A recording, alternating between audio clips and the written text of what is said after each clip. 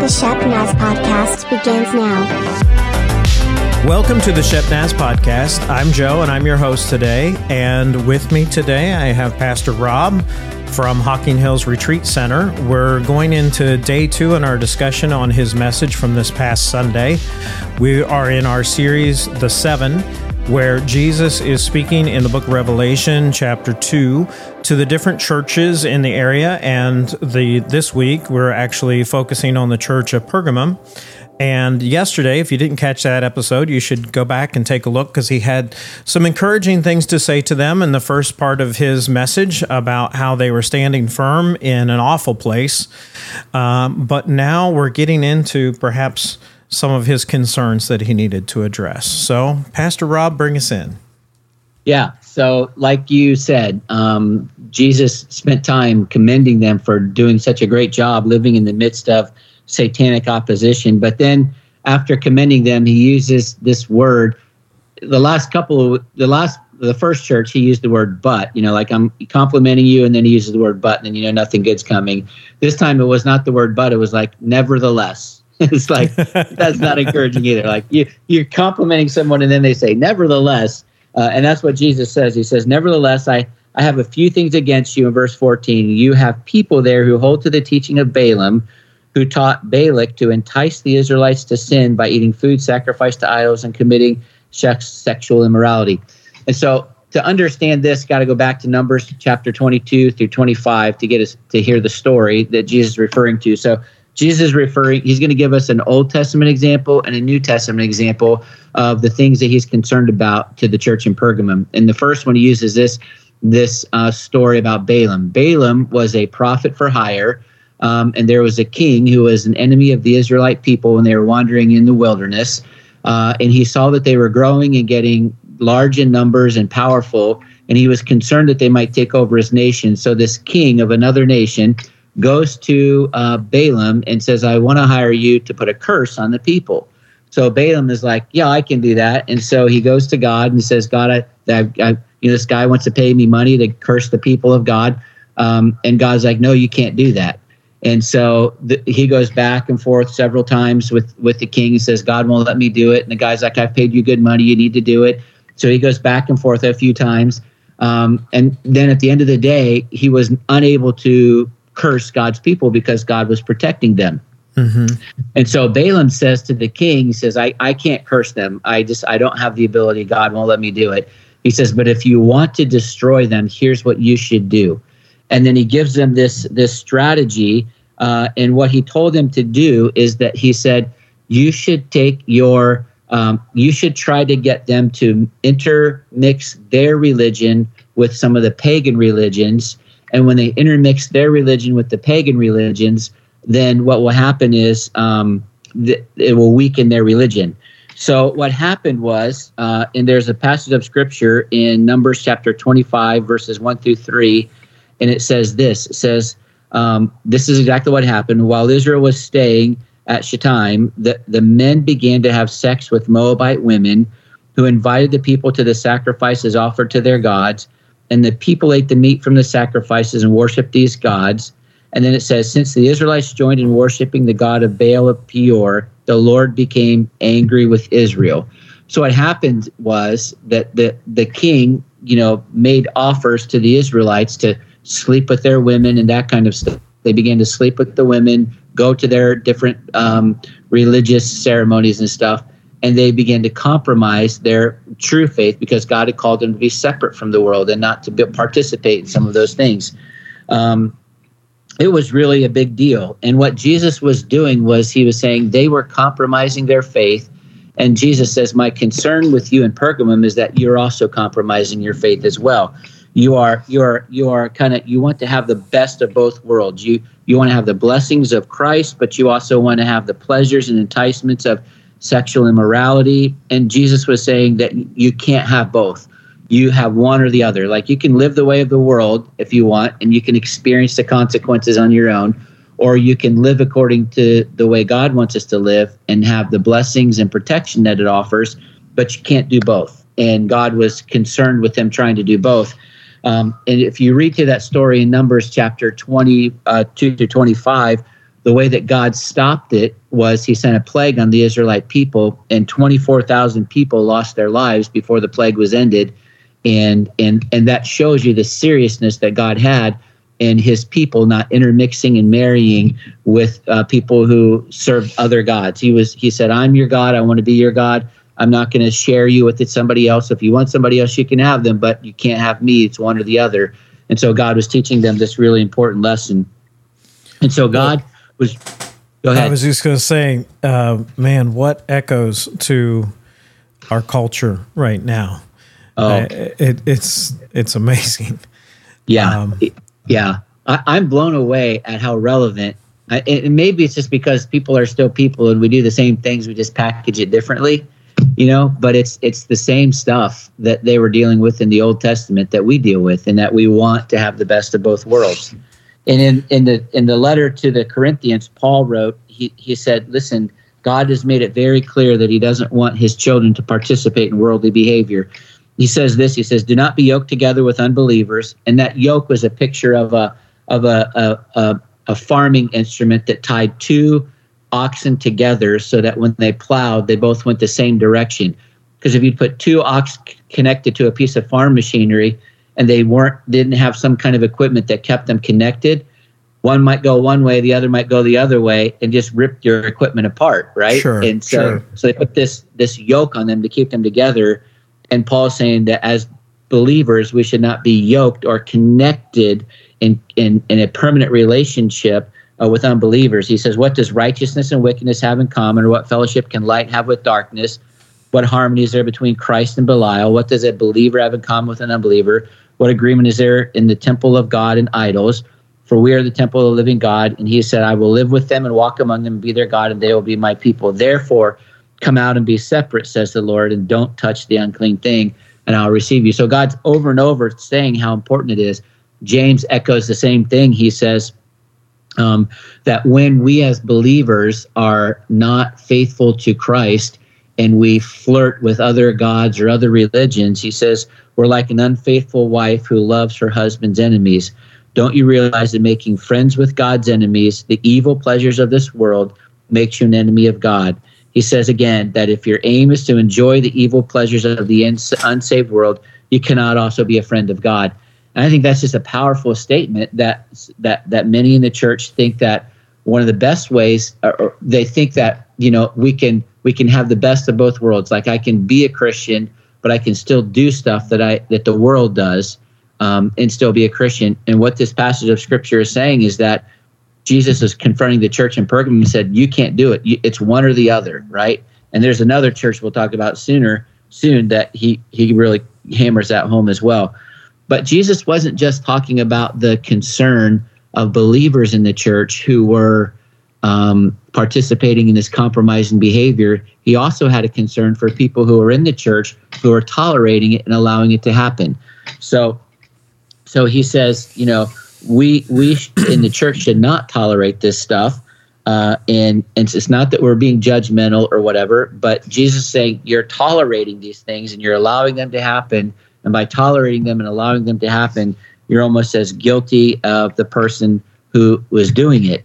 And what Jesus was saying was that if we allow compromise to continue, then the practice of compromise will become a pattern of compromise, and it'll take the church down. And we'll talk more about that in just a few minutes.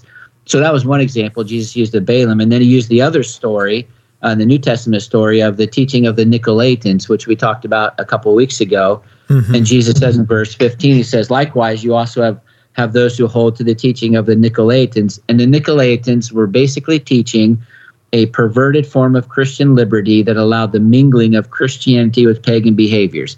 So a lot like what Balaam was doing, right? He literally was saying, like, you can't do that, right? So this particular teaching taught that Christians could participate in pagan orgies along with other sexually immoral behaviors that God had already made clear he wanted his people to abstain from. So in the worship of these Roman Greco gods in those temples, there was all kinds of stuff happening. And part of the worship of those were sexual promiscuity.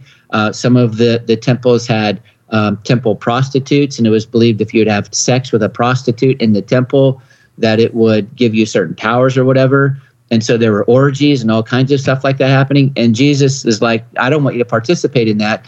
But this teaching that had snuck into the church said you can still be a Christian and participate in those things. And so there are people who are believing that. And Jesus is like, no, you can't do that. That's compromise. You're trying to hang on to Christianity and hang on to the world, and you can't do both. That's why Jesus says you can't be yoked with those things. One light cannot be yoked with darkness.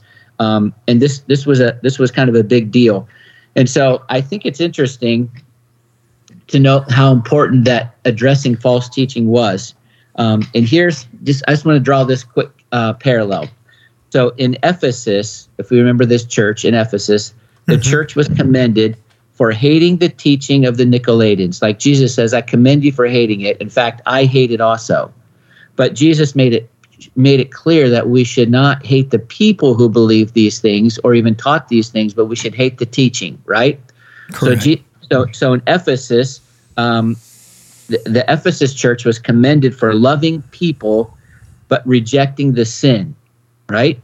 But in Pergamum, the church was convicted of loving the person and accepting the sin. Like in Ephesus, they at least rejected the sin, but in Pergamum, they were like accepting the sin. And so I just want to be clear to say that God's people, as God's people, we're called to follow God's example of loving everybody. We are called to love everybody, but we're also commanded to never compromise doctrine and morality for the sake of peace. And what happens is we compromise what we know God has taught us is right and wrong, and we compromise it and we overlook it and we let it go because we want to keep peace in our relationships, or we don't want to be judged and we don't want people to think that we're judgmental or whatever. So we tolerate things. And this is exactly what Jesus was saying. I don't want you to tolerate sin. I don't want you to put up with these things. And if you keep doing it, there's judgment coming, and the sword that's coming from my mouth is going to bring judgment upon you, and we're going to be rebuked. And so Jesus says, listen, here's the thing. What you have to do is repent. And again, there's two groups of people here that needed to repent. First of all, Jesus was talking to the believers who had remained true and faithful but had tolerated the sin. And he's like, you need to repent for tolerating the sin. I don't want that in my church. And secondly, those who are living in compromise needed to tolerate for their wrong actions. But here's something that's interesting, and we'll take a break right after this. As I was studying this week, I came across some one theologian who was talking about how Jesus was trying to confront tolerance and compromise in the church, and how the church today, many churches today, they tolerate things and they compromise. So the church, what Jesus is saying is that the church cannot tolerate evil in any form. The church in Pergamum was doing this. They were allowing other believers to compromise and mingle their Christian beliefs with Scripture and coming up with this new standard, and the church was losing its power. So this guy says this week, he says, the church works too hard to make people feel comfortable. And I thought, wow, it's kind of interesting because I've always been taught we should make people feel comfortable and loved and accepted and all this other kind of stuff. And he says this is what the guy says. He says, sinning believers should be made to feel miserable in the fellowship and worship of the church by being confronted powerfully with the word of God. He says, neither is the goal of the church to provide an environment where unbelievers feel comfortable. It is to be a place where they can hear the truth and be convicted of their sins so they can be saved. And I thought, man, that just is so against what is going on the church, because you want people to come in and feel comfortable and feel loved and everything. But it's true. We should accept people. We should love people. But if they're living in sin, like what this guy is saying, is that they should feel uncomfortable because the presence of God is there. The holiness of God is there. And it's that convicts them of their sin. And without conviction of their sin, they'll never get saved. And so if we work so hard to make people feel comfortable in the church, and we tolerate their sin and we overlook their sin and we put up with all this stuff, they never experience the conviction of the Holy Spirit and they never get saved. And what happens is we have a bunch of people in our church who are comfortable but never make it to heaven in the end. And it was never the church's job to make people comfortable. It was the church's job to get people into heaven. And so I so see what he's saying. What he says is that we should be gently, lovingly, graciously, yet firmly. Unbelievers need to be confronted with the reality of their sin and God's gracious provision through the sacrificial death of Jesus. And he says, error will never be suppressed by tolerating or compromising with sin.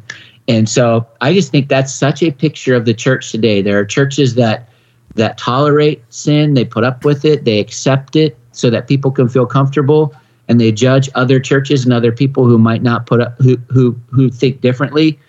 And I think there's a happy medium that we should do our best to love people, but to not tolerate their sin. And in not tolerating their sin, hopefully the Holy Spirit can convict them. They can find salvation and forgiveness and make it to heaven, rather than live a comfortable life here on earth, die in their sin, and spend eternity separated from God. Right. And, I think we can all agree that we at least, have to stop short of celebrating the sin. And in fact, we see that happening in some churches in our country today. And so, the old adage, be in the world but not of the world. So Jesus is saying, great job for sticking it out and being there, but you cannot allow your surroundings to influence the teaching and the doctrine of the church. So let's take a quick break, and we'll come back and talk about what he says might happen if they don't listen. Coming November 4th is a fall movie night. Bring the whole family for bonfires with hot dogs, s'mores, hay rides, and an outdoor family-friendly movie. Don't forget your blankets or lawn chairs. Invite your friends and neighbors to join us. That's November the 4th at 4 p.m. outside at our Gahanna campus. You can find out about all our upcoming events at shepnaz.org/calendar. All right, we're back, and we've been talking about the book of Revelation, chapter 2, and the church of Pergamum. Jesus is addressing them. He's had some encouraging words for them, that he is very happy that they have stuck it out in a town that he refers to as the throne of Satan. But he's concerned that there has been false teaching that's entering the church as a result of compromise, and maybe out of a motivation of love, that they didn't want to offend people. We see that happening in our churches today. But Jesus is saying, no, you cannot accept those false teachings. So now Jesus moves a little further and in this discussion, and Rob, tell us what will be the consequences if they don't heed his message. Yeah. So Jesus says, repent, therefore. So that's the way to do it. And to repent is to stop believing the things that we did in such a way that it changes our actions.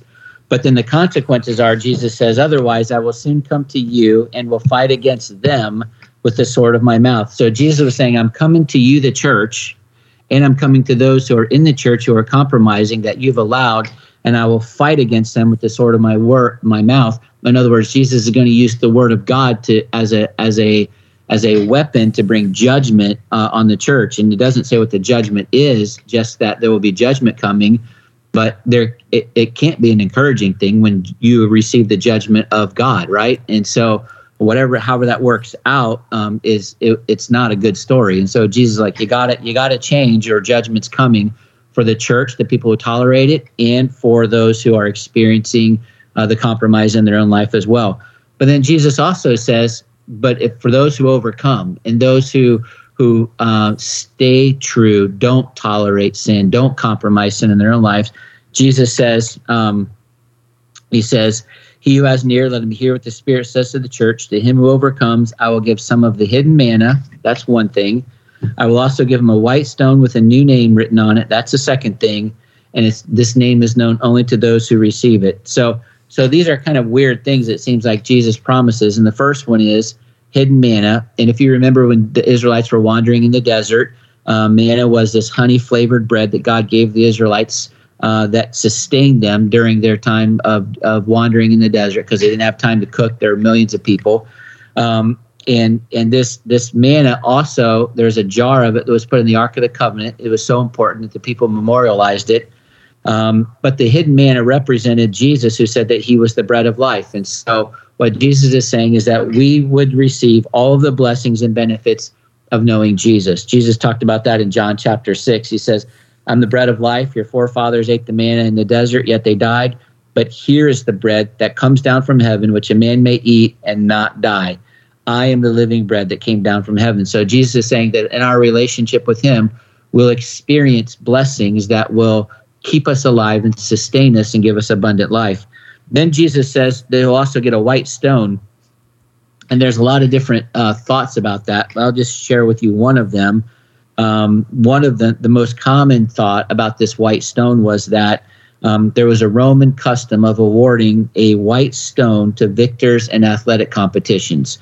They would take this white stone, they would engrave the athlete's name on it, and it was like their reward for winning, but it was also served as a ticket to a special awards banquet. And so the athlete who won something would have this white stone with their name engraved on it, and when they would show up to the award banquet, it was like their ticket to get in. It was proof that they had overcome and that they had won. And so some theologians think that in this view that Christ promises those who overcome entrance into the eternal victory celebration, right? That you'll get this white stone with your name written on it, and you'll be able to show this stone and make it into heaven to celebrate your victory.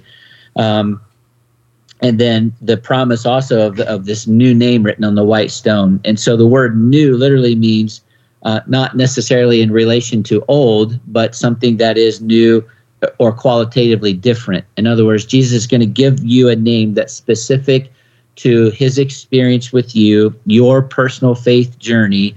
No one will ever know it, but you will know it. But it will be an expression of God's love for you, because he's going to be saying, I knew everything you did. I saw it all. I saw how you got over, how you made it through everything. And it will just be this really cool way that God will be able to reflect his love for us as well. So these are the consequences. So overcoming is better than not overcoming, because the consequence for not changing is judgment, and the consequence for repentance is to overcome and to receive these rewards. And so, like, if you wrap it all up, there's a couple of things I thought were really important. Number one, I think one thing we can walk away from with this is that biblical and theological error are important matters to Jesus and should be to us as well. Like, Jesus confronts them all the time. And it was important for him that the church in Pergamum not tolerate sin, that they think correctly about the word of God and they act correctly about it. And we see in that story in the Old Testament of Balaam that 24,000 people died in order for God to stop the compromise. Like, he's willing to go to that length. And if it's that important to God, it needs to be important to us. And so I just want to encourage each of us to make sure that we're understanding our theology right, that we're understanding doctrine, that we always go back to the Word of God and not to what somebody said or what the latest, greatest teaching in the church is, that we always go back to the Word of God. There's always danger in adding to the Word of God, and always danger in taking away from it, and we should always go back to that. Also, I think it's important to remember that we're called to love everyone, but we're not called to accept all behavior as godly. And just because somebody else says it's godly doesn't mean it is. The standard needs to come from the Word of God. And it's also, I think, important to note that we should not tolerate certain sins to maintain peace, because in the end, that doesn't help anyone. Right. It doesn't help the person, and it doesn't help us. And then finally, I think when it comes to compromise, there are 4 things really quick that I think are interesting. Is that one, compromise never occurs quickly. It's always a slow process. And, usually it's just little by little, and you find yourself somewhere you didn't mean to be. Compromise always lowers the original standard. And so whenever we compromise, we're always taking the standard that God sets here and we're lowering it. And every time you lower it, it's a bad thing. The third thing, the third thing is that compromise is seldom offensive. In other words, when I'm compromising, I'm usually doing it so that I don't offend somebody or that I don't make them mad. And But that's not the goal. I mean, we should seek to live in peace, but not at the expense of compromise, right? So we need to know what we believe, and that compromise is always the first step toward disobedience. Like just a little bit here, a little bit here, a little bit here, and then it makes it easier for me to just pull the trigger and do what I know God doesn't want me to do. And so I would just encourage everyone to just kind of check your life and make sure we're not compromising it, in our theology and our doctrine and our understanding of God and our relationships with other people, because to do so would bring judgment to the church and to the people that we love and care about, because true love always tells the truth at the end. So I think it's a great place to leave for today as we get ready for the message this coming Sunday. I want to thank you all for joining us today. And we hope that we are helping you take your next step towards Jesus. But that doesn't stop with us. You should be looking around and seeing how you can help others take their next step towards Jesus. And it might be by showing them some love and then carefully and prayerfully helping point out things in their life that could bring them closer to Christ. If you'd like to reach out to us and give us any comments, you're welcome to email us at podcast@shepnaz.org. We also encourage you to follow us on Facebook, Instagram, and YouTube. For Pastor Rob, I'm Joe. Have a great day. This podcast is a production of the Shepherd Church of the Nazarene, Gahanna, Ohio. Email to podcast@shepnaz.org and let us know what you think.